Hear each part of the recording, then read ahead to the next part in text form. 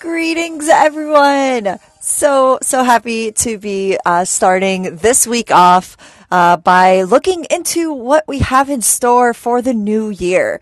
My name is Athena Brensberger, the host of Space Talk, and we've got so many exciting things to look forward to in the new year. But there are so many cool things that have happened just in this year alone for 2021, including the launch of the James Webb Space Telescope, which just launched a couple days ago on the 25th of December. Now, if you didn't get to catch that launch, just check the rewind and go over to NASA's YouTube channel or European Space Agency's YouTube channel, and you'll be able to find all of the launch coverage for that launch. Now, what's really exciting about this telescope is it's currently on its way to the second Lagrange point, located about 1 million miles away from Earth. So it's going to be getting there in about 30 days, and it's going to be turning on in the very beginning of 2022. So that's going to be already the first thing we have to look forward to for space events happening in the new year is the James Webb Space Telescope coming on. Now, I'm going to break this up in a few different categories. We've got launches and then other missions. So say specific. So first is going to be like launches as far as like rocket science goes, like what types of rockets are newly being newly developed and are launching. And then we're going to go into specific missions. So what missions are going where, to Venus or to Titan or to the moon. And then we're going to get into astronomy. So what do we have to look forward to in astronomy for this year? And then lastly, we have other things in space. And so we got all those really cool things to look forward to. There's the other things in space are events that you can attend, which hopefully will be a little bit more accessible with the new year. Hopefully everyone out there is staying healthy and safe, and hopefully we'll be able to come together and look up at the night sky and attend some astronomy events. So excuse me, going ahead and kicking off with a launch of a 3D printed rocket. Yeah, you heard me right. I said 3D printed rocket. If you haven't heard of the company already, the name is Relativity Space.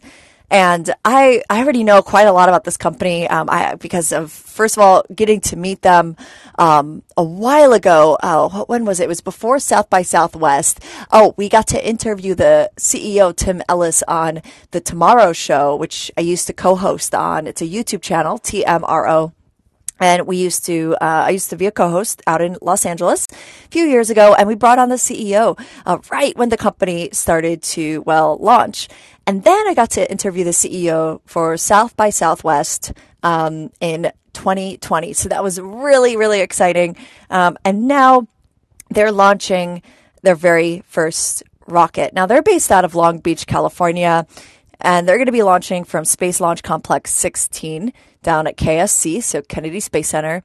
And this first launch is actually going to be a test launch. So this one is known as Terran 1, Terran 1.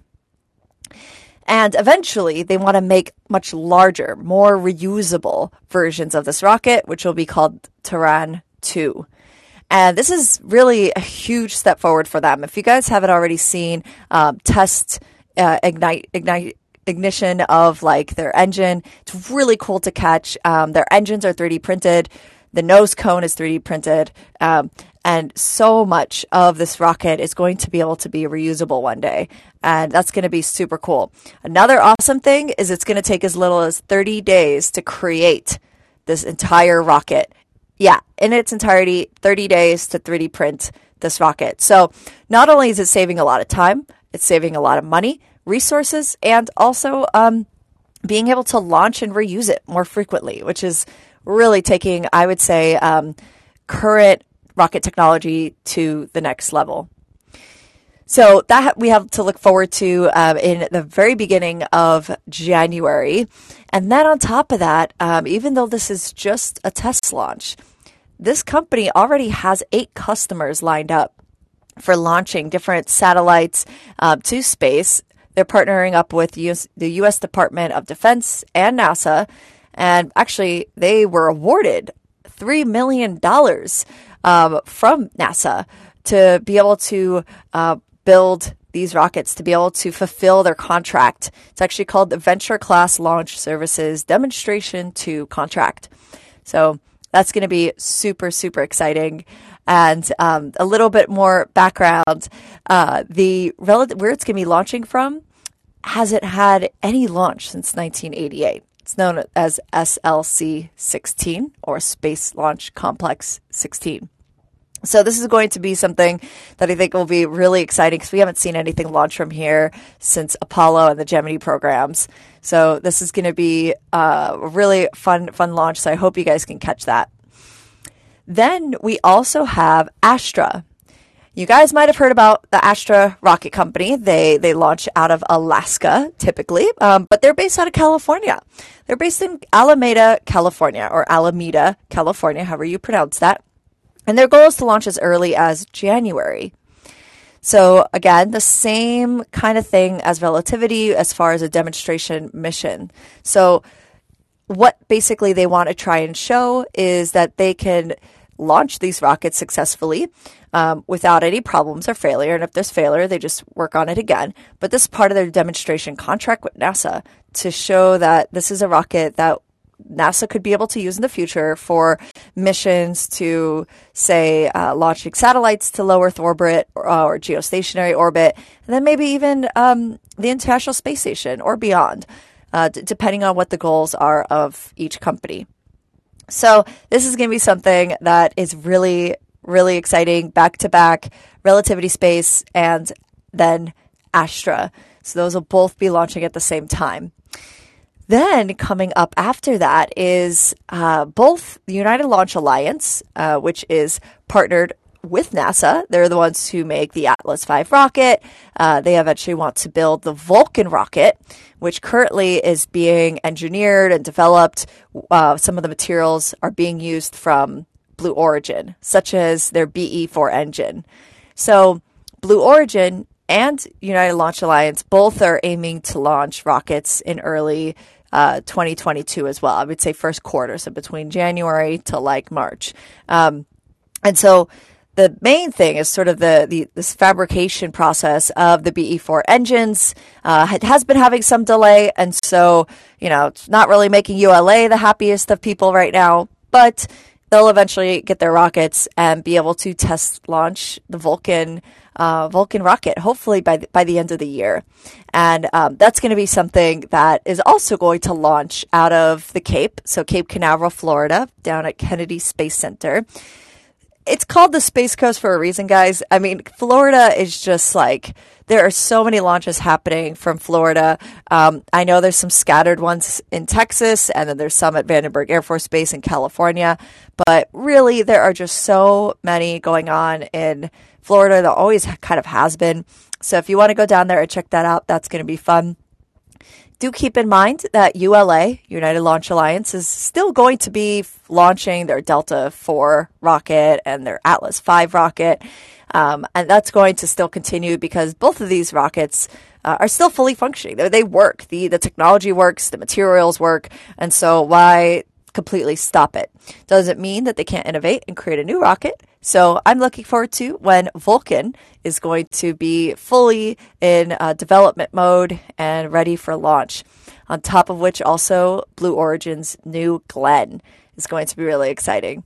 Again, those are both targeted to launch sometime within the beginning of 2022. So keep a lookout for those announcements from either the companies themselves, or a source that I usually like to use is Space Launch Now or Space Flight Now.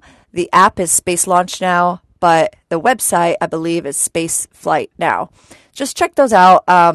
They're so on top of launches. It's absolutely incredible.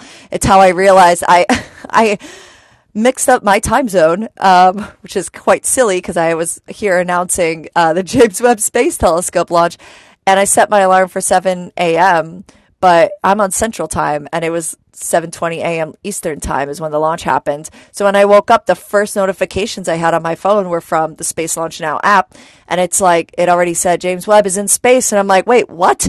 And so I ended up having to catch the rewind footage, but that's all right. So again, reminder, if you haven't checked that out, go ahead and watch it. So I'm going to play a quick music break, and then we're going to get into some other missions that are lined up internationally for 2022.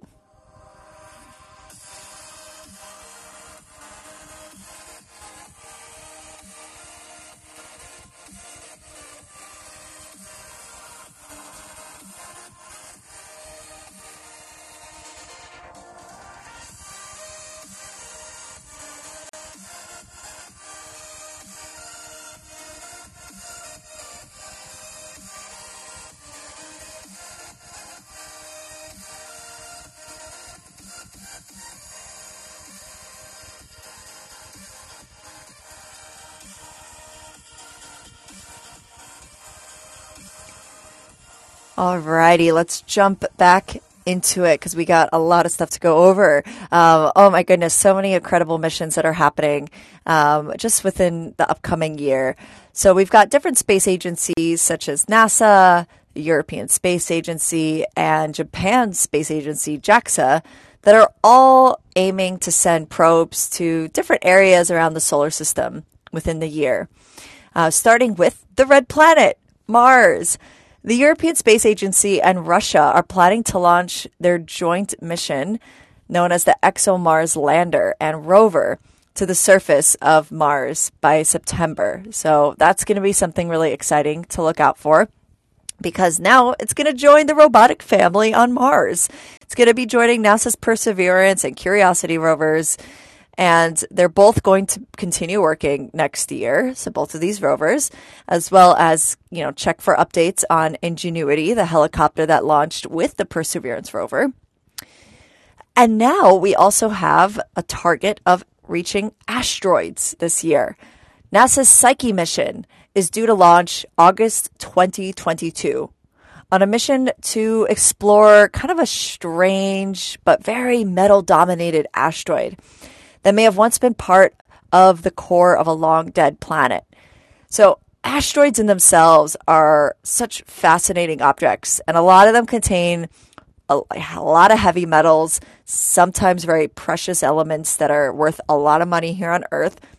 So it's worth exploring, whether it's for the financial incentive or it's for also planetary defense. I think that those two can really work hand in hand, as long as it doesn't end up like the movie, I think it's called Don't Look Up or Look Up. I think it's Look Up is the movie. It's the one that just came out on Netflix original, Leonardo DiCaprio, Ariana Grande, it's Jennifer Lawrence. It's such a funny movie. I actually really liked it.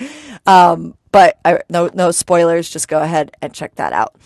So that's going to be a really important mission, because being able to arrive to asteroids, build the technology to land, even if we're sort of stumbling upon it now, at least we're taking the next steps. So on top of already going to asteroid Bennu and continuing, this is really important. Actually, let me just double check. Yes. Okay. Awesome. So this is something that is already being explored, as I mentioned, asteroid Bennu, but there's also the DART mission.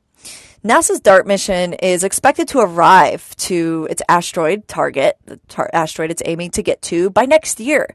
So hopefully by the time it arrives, it'll be able to sort of figure out see if we have the technology to be able to throw it off its trajectory.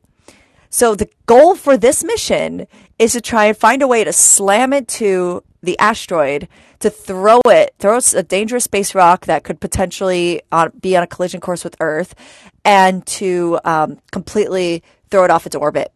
And so that is a really great example of why these missions are important, and also the fact that we're even making this, we're doing this, we're making it happen. So keep a lookout for NASA's DART mission, expected to arrive to its asteroid, to slam into it, throw it off its trajectory, and hopefully avoid being on a collision course for future asteroids that might be on a collision course with Earth. This one is not on a collision course with Earth. Don't worry. Then we also have, oh my goodness, it's about time, the Space Launch System, part of the Artemis program, to the moon. NASA is expected to launch the first flight of its Space Launch System. So this isn't the first launch of all the people on it, because that's probably not going to happen until like 2024, 2025. But this is the first test launch of the Space Launch System.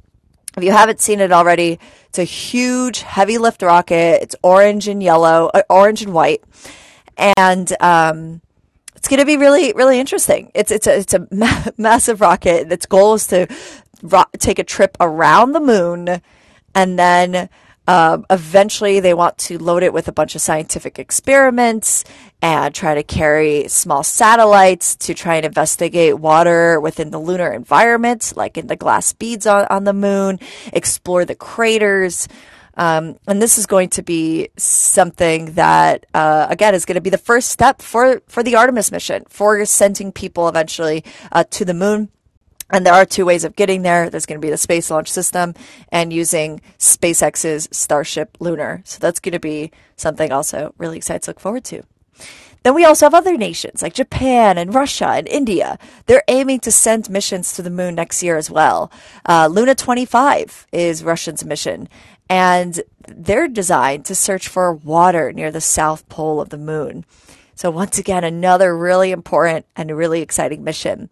Because if we want to start to build lunar habitats one day, we've got to make our way to the moon first, explore it more, have more lunar rovers, have things already set up, like a robotic family there, so that by the time we arrive, there's already stuff being built and more scientific knowledge being understood.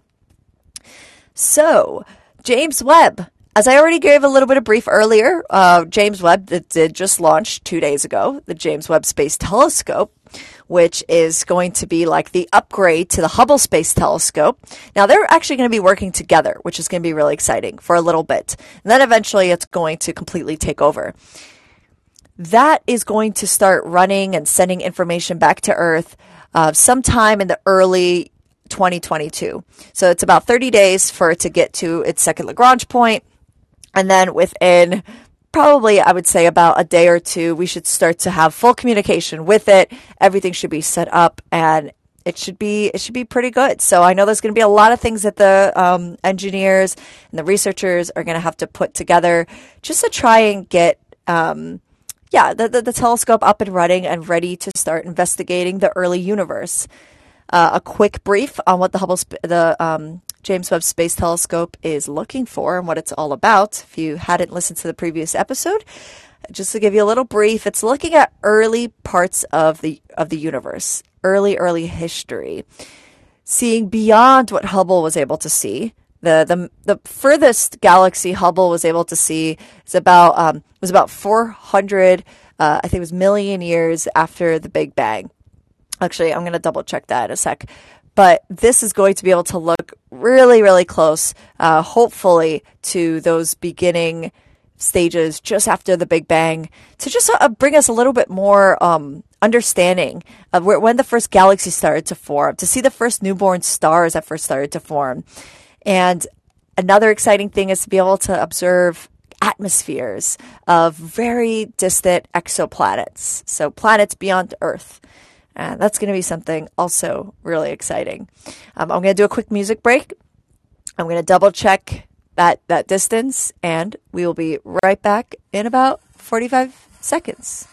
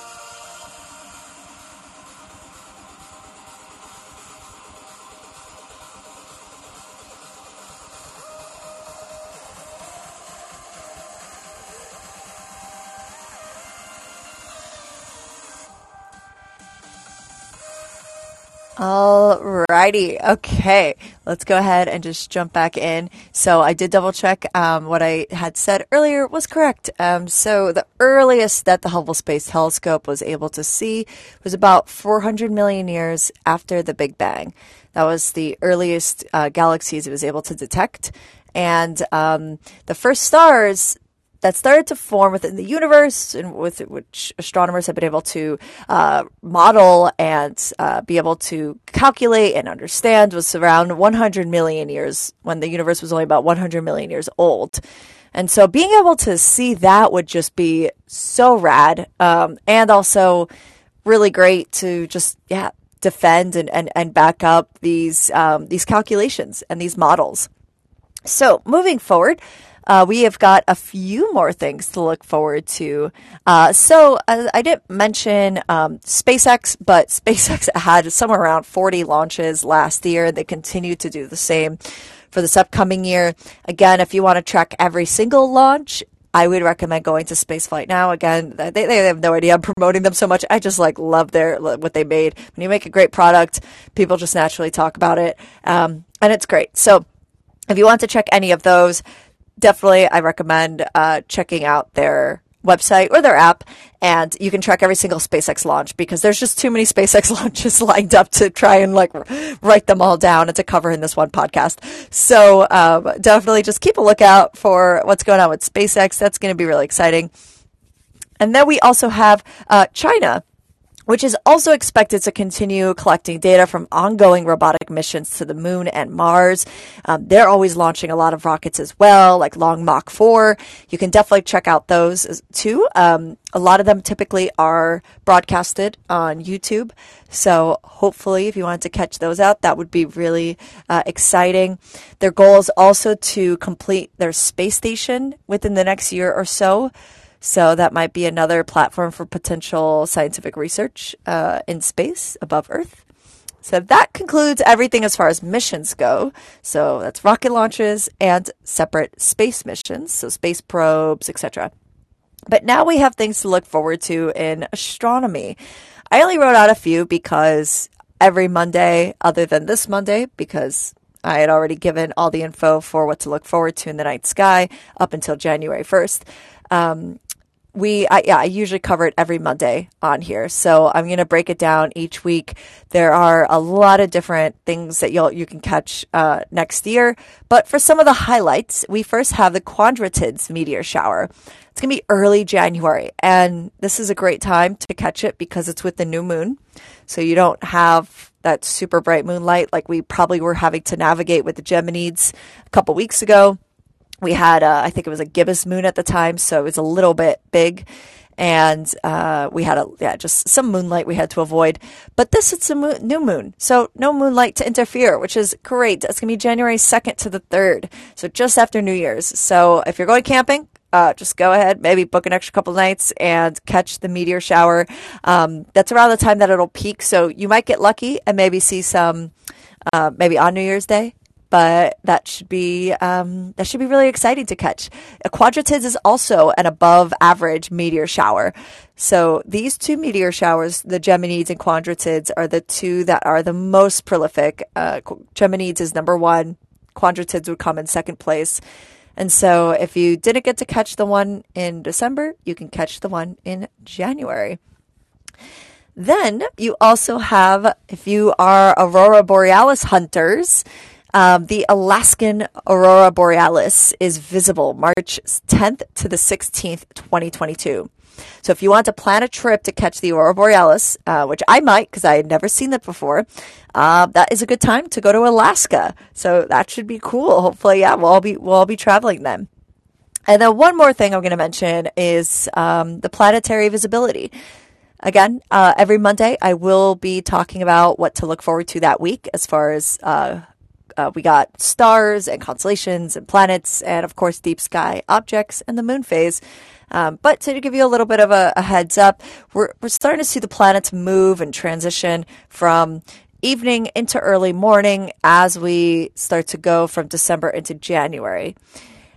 Also, these planets are starting to sit lower over your west horizon for the northern hemisphere. So for my northern hemisphere friends, These planets are going to be visible over your west horizon. And the brightest of them all is Venus, which is typically the brightest planet that you could see in the night sky. It is coined the nickname the evening star, but soon it's going to start to be visible in the morning, the early dawn sky. You'll also have the yellow-colored Saturn, which will be in line with Venus. And then also you have the super bright Jupiter. And finally, you have Mars, the red planet, which is going to be sitting low on your horizon just before dawn, but that's going to be on your east horizon. So to keep that in mind, that'll be for the rest of this month in December. But then by mid-January, it's going to be joined by Venus over the dawn eastern horizon. And then finally, in February, Mercury is going to start to become visible again. But once again, just before dawn. So got some early mornings for you ahead of you if you're going to be doing any early morning stargazing. So that should be super exciting and fun to catch. Definitely check out your telescopes. I myself am actually looking at getting a new telescope soon, a Celestron. I have a really, really nice digital telescope called Unistellar Equinox. I absolutely love it for taking images to just keep on my phone because it processes all the images through an app. But there's just something about having an eyepiece, and some of the Unistellars do have an eyepiece, and there's just something about looking at it, with right through the eyepiece and being able to see a planet, being able to see the rings of Saturn or see a deep sky object just with your own eye. Without a screen. So having those two are going to be really cool. So I'm currently looking at the Celestron Nexstar. Actually, let me get the name real quick for you guys in case you're looking for it too. The Celestron StarSense Explorer DX130AZ. So that one, it currently goes for $400. So definitely something you'll want to save up for. I guess kind of depends on where you're at, your financial situation, but that's something that I think would be really cool. I probably should have looked on Black Friday for it, didn't even think about it. But yeah, explore different telescopes this year. Maybe even some binoculars. I'm also on the hunt for binoculars, and there's some really great ones you can get for not too much a price at any camera store. So we got a few final events I just want to share that are not astronomy. They're not space missions. They are things that you can participate in if you're interested. And I was reading through it actually in the Planetary, forgot the name of it, but the Planetary Society's magazine, Planetary Report. And they have this really cool opportunity to go to Capitol Hill, Washington, D.C., speak to Congress, and basically defend the NASA bill, talk about why certain planetary missions are important, why certain space exploration missions are important. And I got to participate in that during 2016 while transitioning into 2017. So what it was called is the NASA Transition Authorization Act. Still have that memorized. That's crazy. And basically what it is it's going from the previous NASA bill into the new NASA bill, what the budget looks like, what you think is important. And it's such an exciting event. So basically, that's happening on March 8th, 2022. It's called the Day of Action, and it's through the Planetary Society if you want to sign up. I did sign up. I feel like I might have paid like $40 or something like that to be part of it. But I did end up signing up, and it's really cool. You get put on a team with like three or four other people. And depending on where you're from, you'll usually get teamed up with people that are kind of from your area because they want you to see your representatives, there's different senators who are from your area. So at the time I was living in Brooklyn, New York. And so I spoke with the senator of who represents Brooklyn, New York. We spoke with different members of Congress and the House of Representatives. And we defended different areas of the NASA bill that we thought were important, things that affected us emotionally or personally. So a little we're not paid to do this. We're not paid lobbyists. We're just there to talk about why this is important. And it was really exciting because you get to meet like-minded individuals and you get to meet people who think this stuff is important. And on top of that, you get to make a difference. You know, you're really like talking to people who are making these decisions ultimately. And, you know, at the end of the day, like, that's why I like that they set us up with those who are maybe from our county, because they recognize that you're a voter from their area. And when it comes to politics, politicians care, number one, about who their voters are so that they get more votes. And so when you talk to them about what's important to you, to them, it becomes important too. So that's just a little something. Then there's also a total lunar eclipse in the Galapagos Islands from May 11th to the 20th of 2022. It's also an event through the Planetary Society. They have cruises that they do for this, or they just have meetups where you can go and explore the night sky. This one specifically is for their total lunar eclipse, which will be visible. And there's another one in Hawaii, November 6th to the 14th. That is probably going to be really exciting. I might actually go to that one. I need to see. I haven't even checked out the website. I just saw these earlier and wanted to share it with you guys because it seemed really cool because it was in their magazine. But I'm going to look up just what the details are on that, how much that might cost, because that would just be so much fun, catching a total lunar eclipse in Hawaii. I've never been to Hawaii. They have some great observatories out there as well. So that's what I've got lined up for 2022. As you all know, more things always come up, especially in space exploration, especially in astronomy. And so just, keep a lookout either from me on here on Callin or on Astro Athens, my Instagram, my YouTube channel, or my email subscriber list. If you want to join my subscriber list, just shoot me an email or shoot me a message here on Callin and I'll add your email. My website, astroathens.com, is about to launch next week. I've completely revamped it, added a bunch of new stuff, totally got a little bit more, let's just say like detail oriented in this one, and a little bit more personal as well. So I hope y'all like it. But that's about everything that I have for what we have to look forward to. So I'll just like update you guys throughout the year. Every Monday, we're going to have what to look forward to for that week. So definitely no fret if I didn't include something today, because I'm always going to, make sure that I include stuff on Mondays at 3 p.m. So what we have to look forward to tomorrow is how celestial objects are named. Tomorrow will be the first episode of that. And what I want us to explore first are going to be comets. How are comets named? Why are they named something different than asteroids? What does that even mean? And so I'm going to go into that, and then we'll go explore different celestial objects throughout the year. And I already did the first episode of historical figures. We started with Johannes Kepler. So I hope you all liked that. And then we'll continue some more things next week. And of course, we'll have some special guests as we move past the new year, because this is still a very busy holiday week for everybody. A lot of people have off. So a lot of my guests wanted to hold off until after the holiday break. So that is everything. Once again, thank you all so much for joining me, for being here on this episode of Space Talk. And until next time, Ad Astra.